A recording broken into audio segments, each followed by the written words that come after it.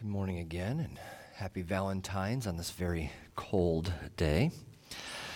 Hope that you are staying warm in multiple ways, warm with feelings of love and things like that, but also warm from these negative temperatures. I know some of you have mixed feelings when it comes to holidays such as this. You could be in the camp that thinks Valentine's Day is just a commercialized thing to market and make you spend more money and stuff like that. No pointing fingers. It's not nice. Maybe you enjoy this type of day because you're able to have another reason to get out and to enjoy your spouse. So you don't need special days like that. I don't know. Obviously, my mind has shifted a little bit in terms of these types of big days. I did get to take the girls out for supper on Friday, and that was a wonderful thing because I've always liked these types of days. Birthdays, anniversary, Valentine's Day, days ending in Y, whatever it is, to be able to show the love that I have for those around me. You know, I love to set the bar high. I was never one for excuses. And I hope that I can instill that into my daughters. You know, my issue with Valentine's Day is more so how we're celebrating love and all this stuff, honoring a person that died in a tragic way. You know, Saint Valentine, there's about 3 good legends that have stuck through the history in terms of how he died, in terms of what he went through and the things that he did. You know, it is known that he died for being a Christian. The circumstances surrounding that imprisonment and death are debated, and you can kind of pick your poison with that. But it does kind of seem morbid to celebrate somebody that died in such a tragic way with a day of love like we do, right? But I think it's also a good connection to the gospel message, a link that can help us understand what Jesus did for us in the form of true love. And even as I was writing this, and I wrote the words true love, I would say it in the mind of the Princess Bride. So it's something that you now have stuck in your minds. You're welcome. You might have to go home and watch that today. But of course, we celebrate his death, his resurrection every day as a believer, as we understand the depths of his love, understanding the love that he has for us. Regardless, when it comes to a day like today, we do come from different places. Some of us are single and happy. Some of us are single and wanting to celebrate the day with someone. And there are marriages that need a day like today as an excuse to get out. And there are others that use today just for another reason to go out. Holidays like this, if you're married, should remind you to pursue your spouse in the same way that Christ pursues us. It's a wonderful picture and the analogy that's used all through Scripture. So I hope that your day is filled with love today. And today we're going to be closing up another chapter in the book of Luke, chapter 18. We're going to see some titles that are thrown around, some concepts of blindness and how it's cured by Jesus. Hopefully some interesting tie-ins and a deeper look at the church today as a whole. So, if you have your Bibles, join me in Luke 18. I'm going to begin in verse 31.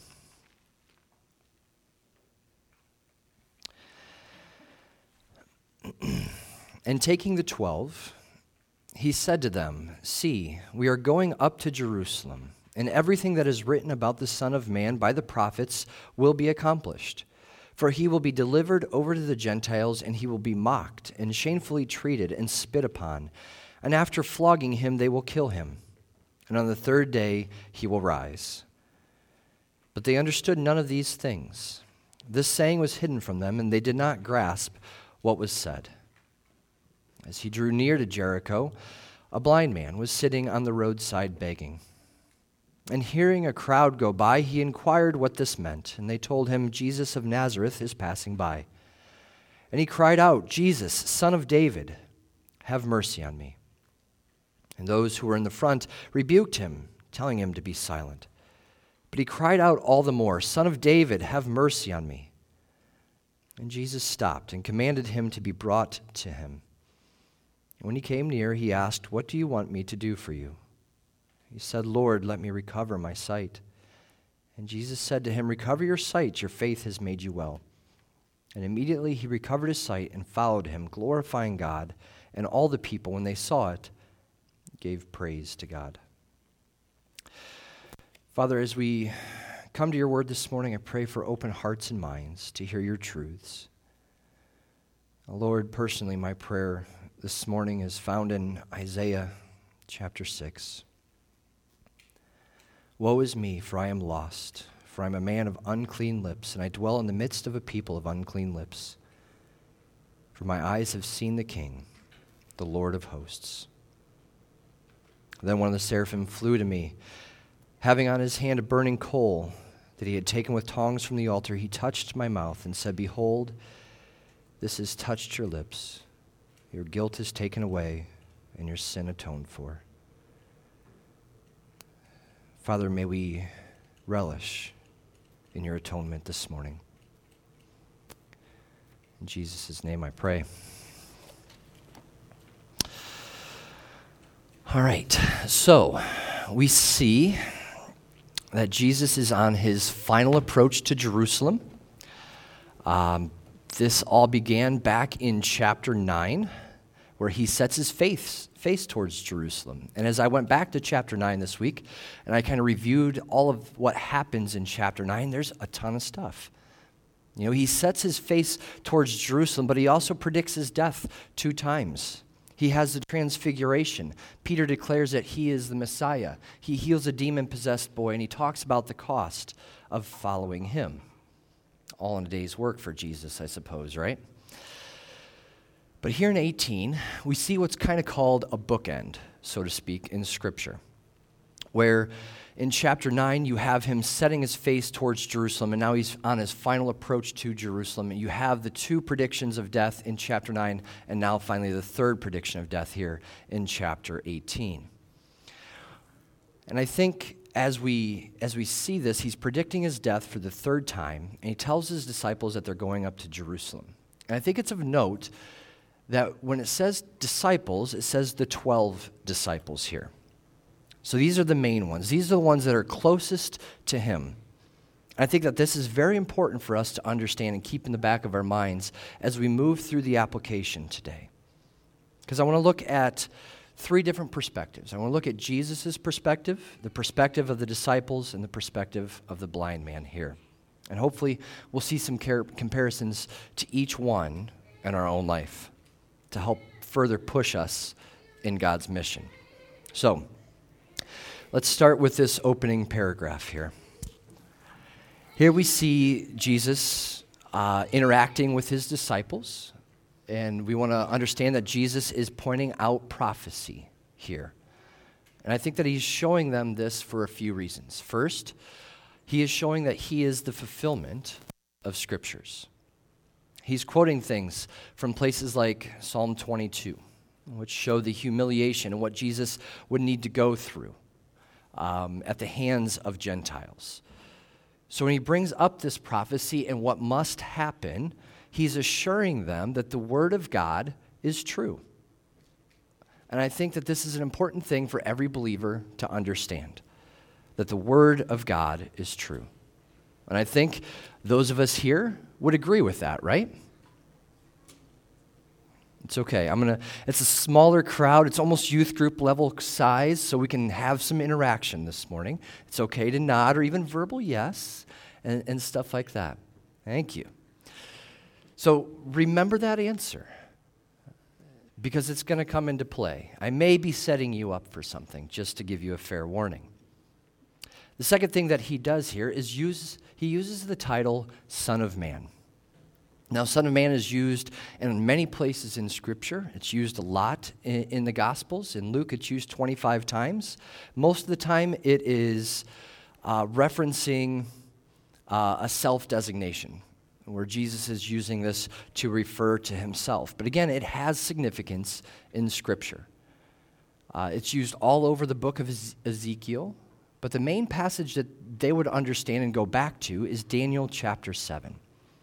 And in Daniel chapter 7, Daniel has a dream.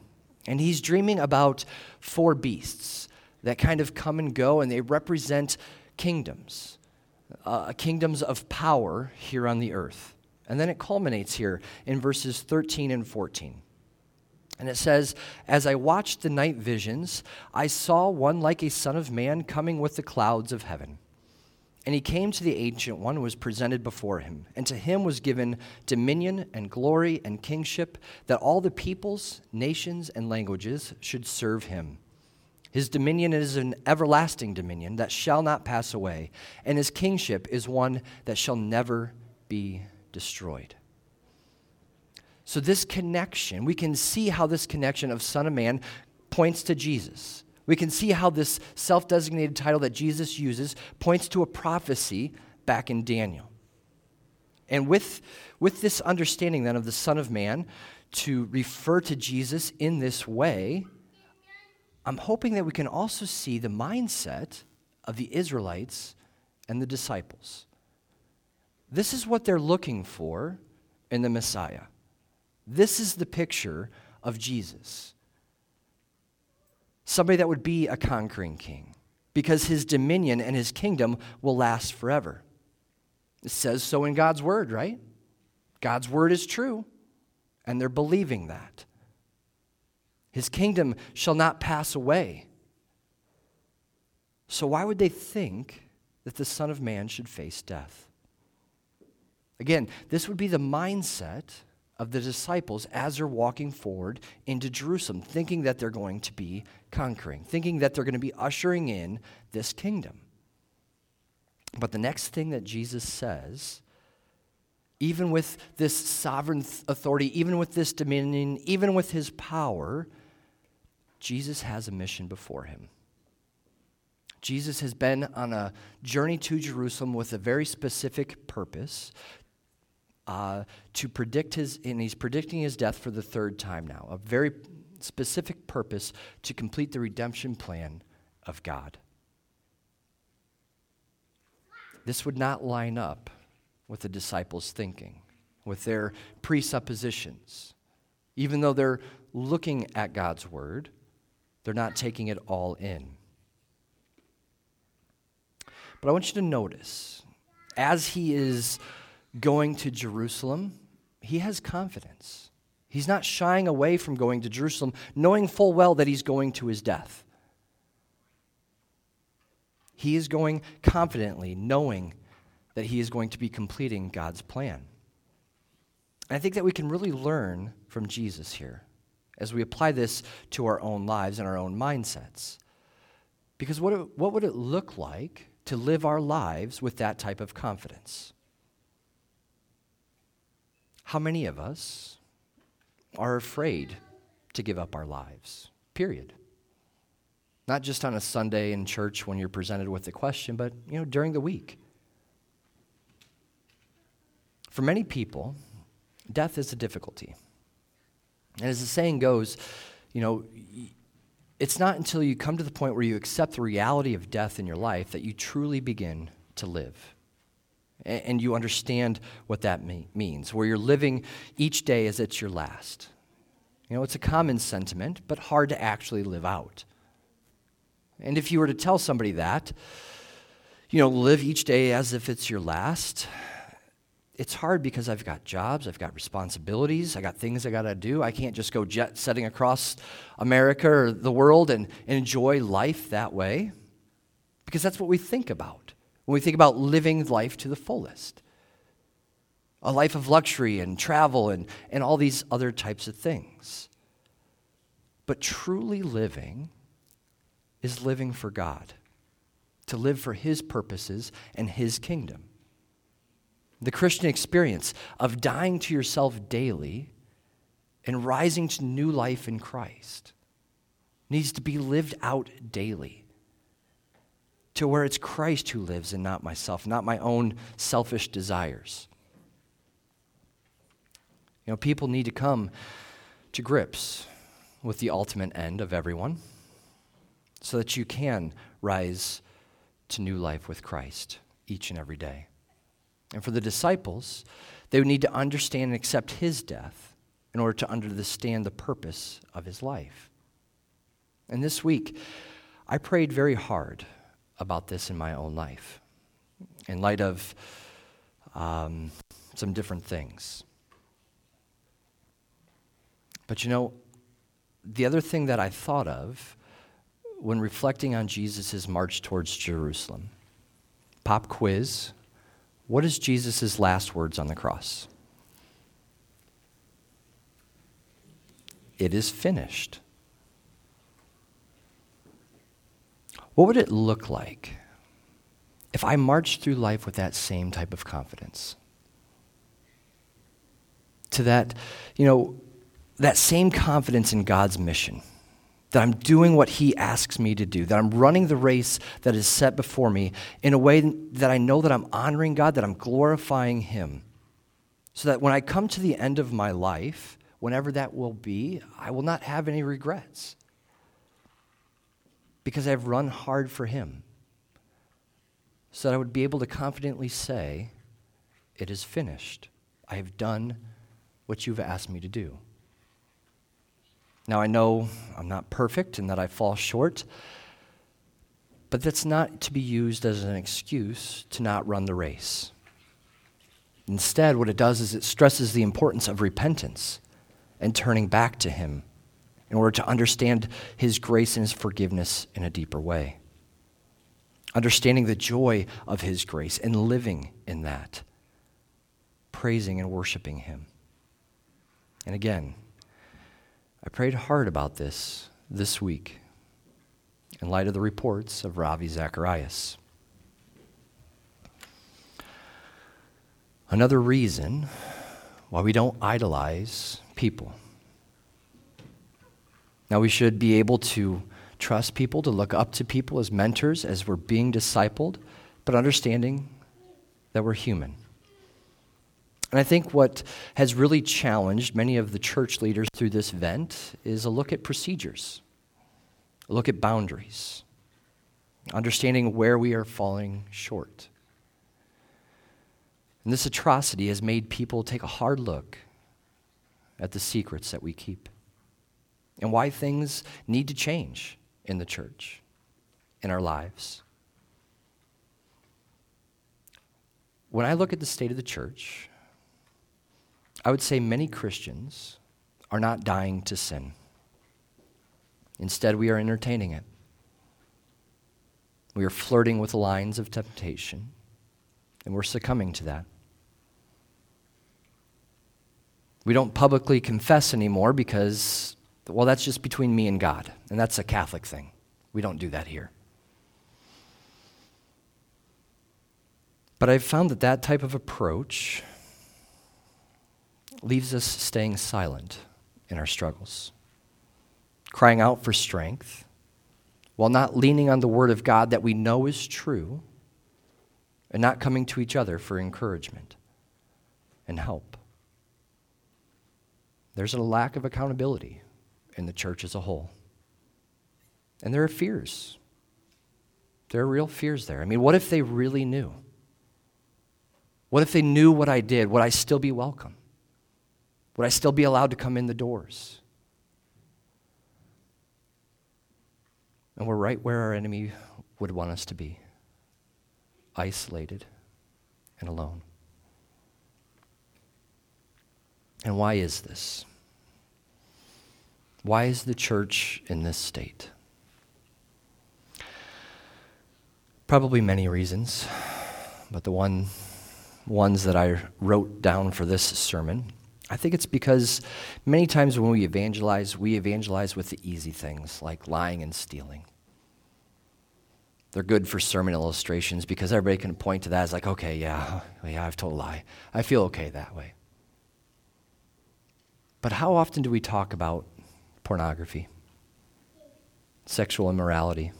Not just homosexuality, because we know we don't struggle with that here, but premarital sex, cohabitation, lust. We talk about not swearing. But what about negative self-talk? What about our images? What about hurtful language that we use or Christian swear words? Things that don't really address the heart issues.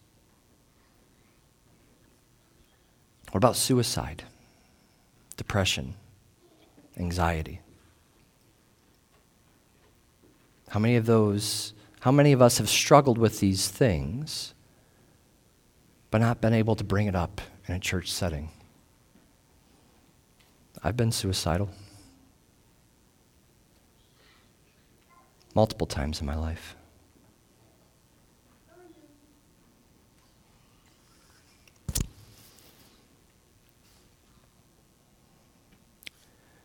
With these things, do we have a feeling like we have to check them at the door? That we have to keep things hidden and secret from one another? We are a church that should be open for somebody with those struggles, even Christians, even believers for 40 years, to come in and find hope in Jesus and encouragement from one another. We shouldn't have to check those things at the door because the church is full of broken people being made into the image of Christ, not perfected yet.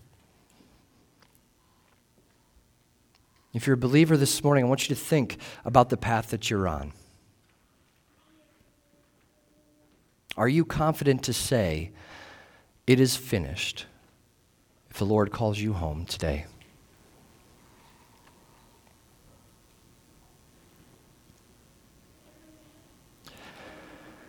Because Jesus, the Son of Man, is confidently heading to Jerusalem to fulfill the Scriptures, to die in a humiliating way for the sake of God's redemption plan.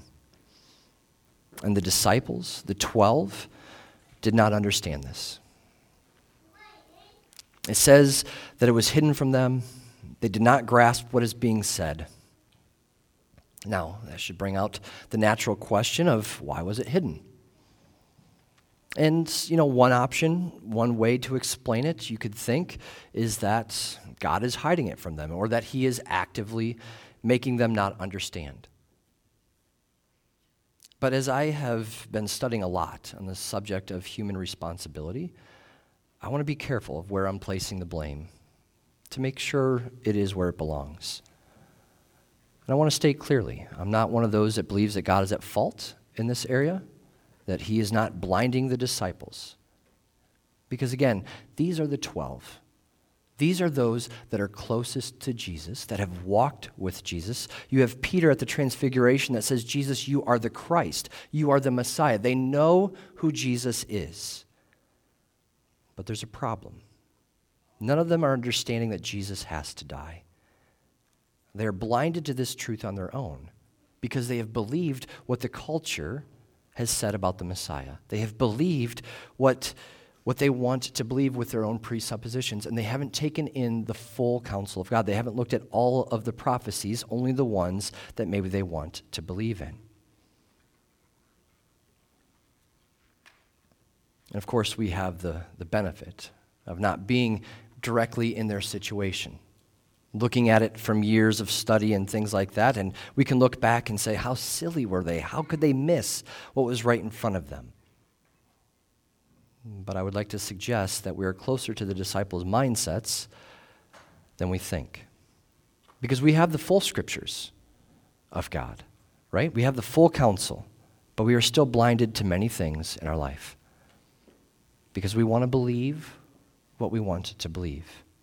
We too have our presuppositions. Now, the closest relation that I can put us into and put into the disciples' shoes is our views of end times. Another little soapbox for you.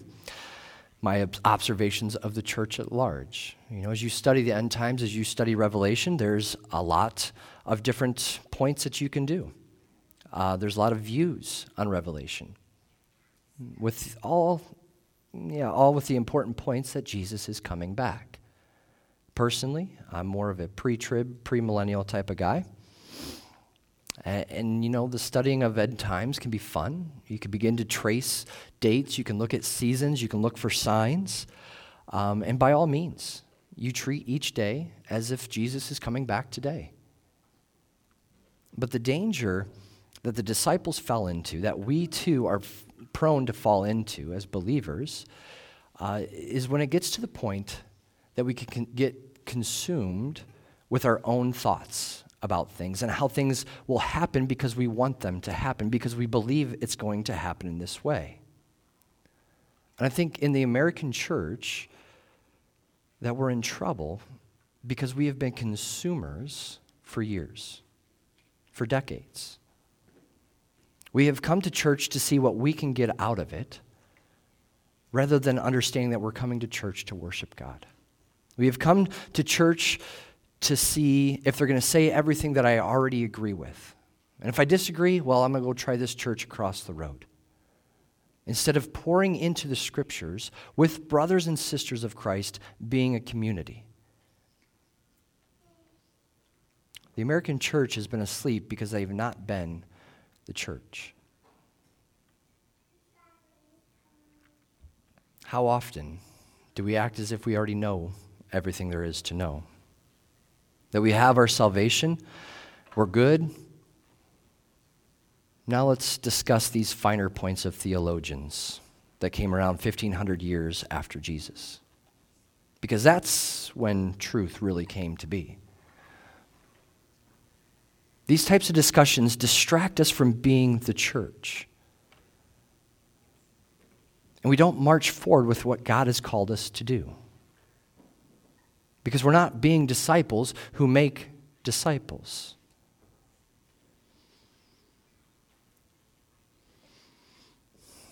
We rarely share the gospel or our testimonies.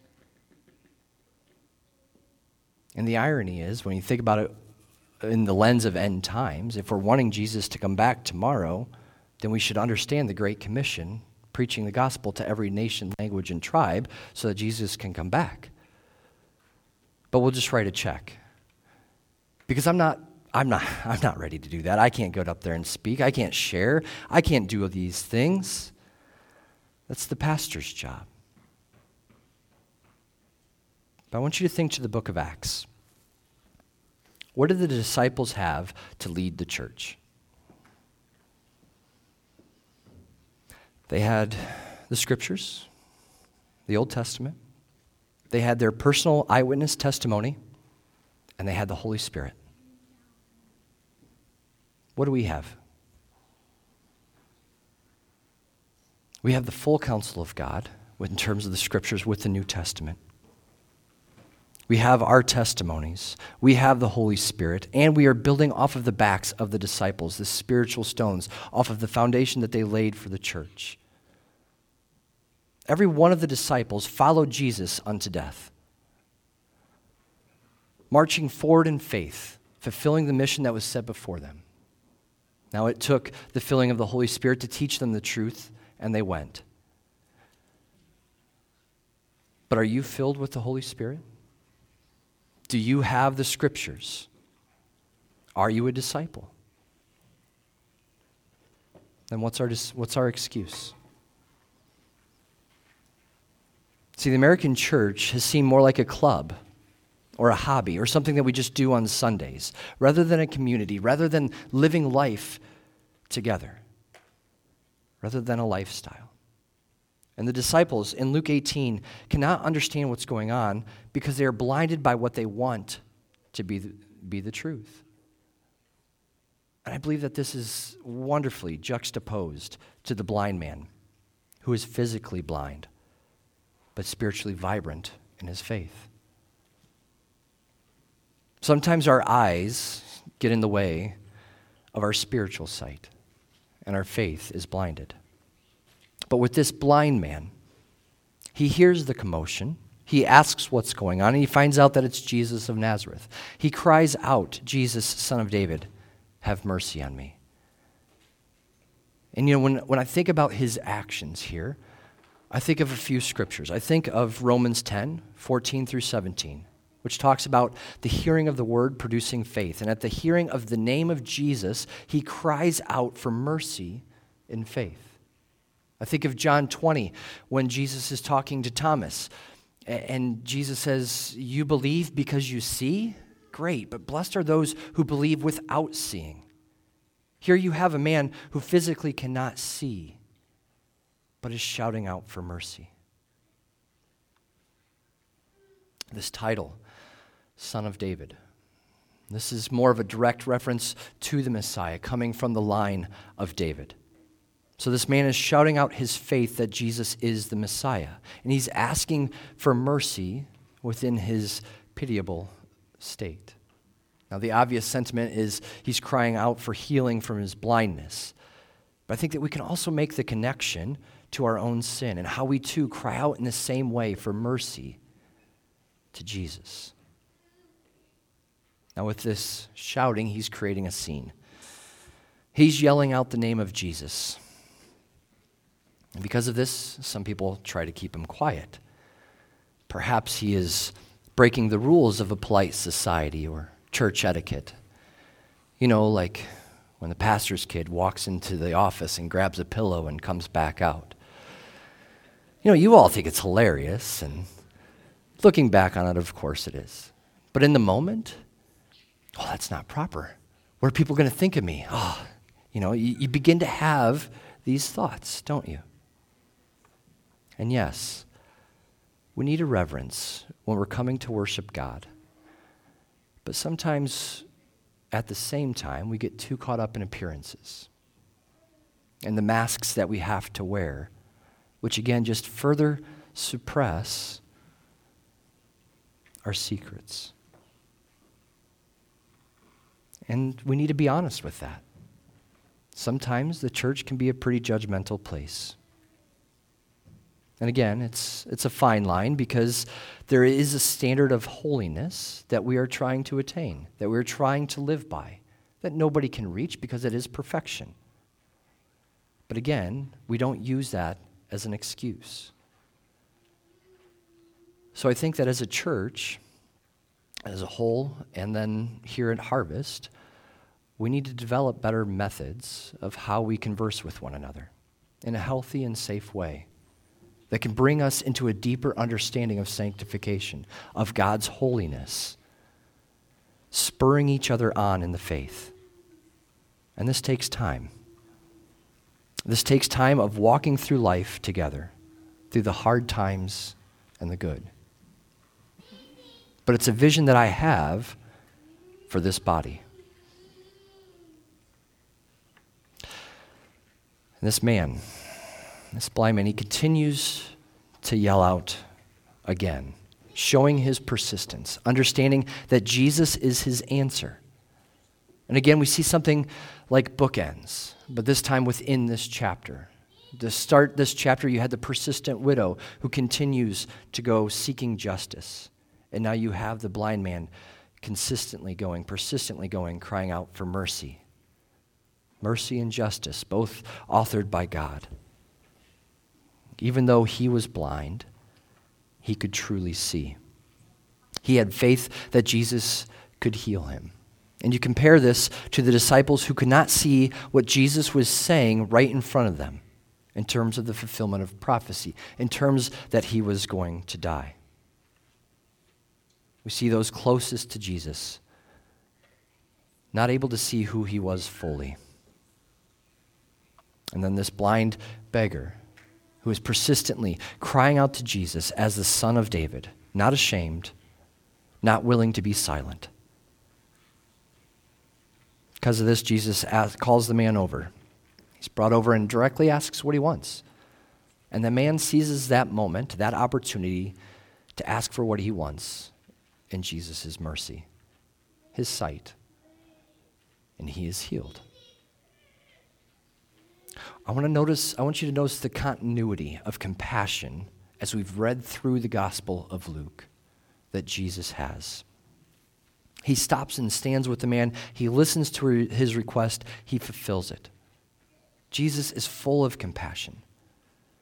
He just got done telling the disciples that what he was headed to Jerusalem for, a prediction that would be full of compassion.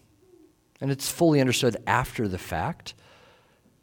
But you think about the death and resurrection of Jesus. You think about his acts of love. and why he was doing it. Again, pointing us to the compassion of Christ. How he brings light into darkness, sight to the blind. Both of these stories today are drawn out by the light of Jesus to give sight to the blind, both physically and spiritually. Now, even though the disciples don't fully understand, they continue to follow Jesus into Jerusalem. The truth will continue to come to them, and they will show a perseverance until the Spirit fills them to teach them all things. But even then, they're not perfect. They still grow. They still learn new things. We talked about that in Sunday school today with Peter and Cornelius. They still grow, but they practice obedience to make disciples, teaching them to obey all the things that Jesus has commanded them to obey. That is the mission of discipleship. That is what is passed down to us as well. And we're not perfect. We're going to do things imperfectly. But hopefully we can respond to each other with grace and humility as we are all growing in our faith. The blind man who has been healed follows Jesus from here, and he is glorifying God. And he begins to praise God. All who see what happened begin to praise God and glorify God as well. You see, an encounter with Jesus draws out the response of following him and praising God. So when we think about our encounters with Jesus in the Word each day, is that the response that's drawn out in our hearts? Are we praising him? Are we following him that day, that moment? It's not a Sunday to Sunday thing. It's not an Easter to Easter thing. It's every day that we need to be dying to ourselves, understanding the forgiveness that we've received, living a life of repentance. And it's hard. But we want to walk confidently forward in the plans that God has set for us, marching to our end, confident in our hope in him and him alone. As we do this, we need to be mindful of the pitfalls that all disciples are capable to fall into, where we can be walking in what we believe to be the truth, but not fully taking in the full counsel of God. Maybe avoiding certain passages, maybe avoiding certain teachings, because it would be a damper on what I want to do. If that happens, we do need to repent, because we're missing what's right in front of our eyes in terms of what God has for us, in terms of the opportunities that we can fulfill the plans that he set into motion. And I think that we need to be ready at a moment's notice to be able to share the gospel message or our testimonies, to share for a reason for the hope that is in us, to the disciple or to disciple others in a way that they're then able to go and make disciples themselves. We need to be disciples who can see clearly, see Jesus, see his truth, his mission, and see where we need to go and who we need to talk to, so that when the time comes near, we're ready to hear, "Well done, my good and faithful servant."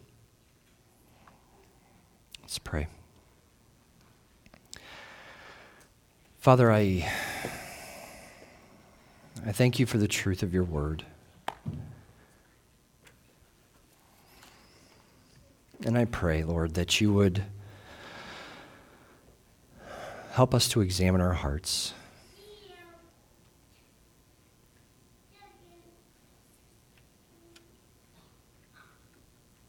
For those things that we are blinded to.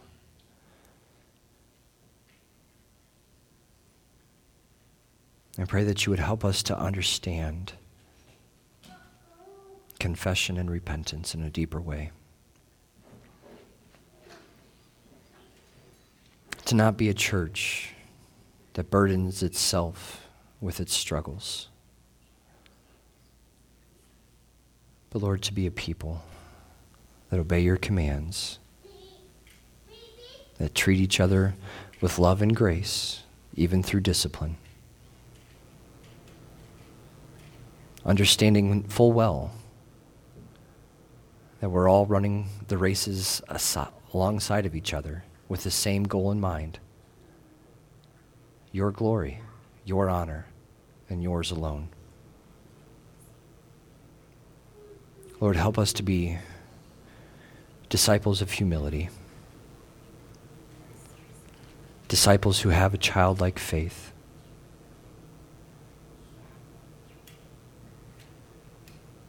disciples who can see clearly to advance your kingdom forward. Lord, I praise you this morning because you are God. I praise you this morning for the forgiveness of our sins. And I pray that your Spirit would join us together as one body, united in your truth, in your love, repenting of our sinful behaviors. In Jesus' name we pray. Amen.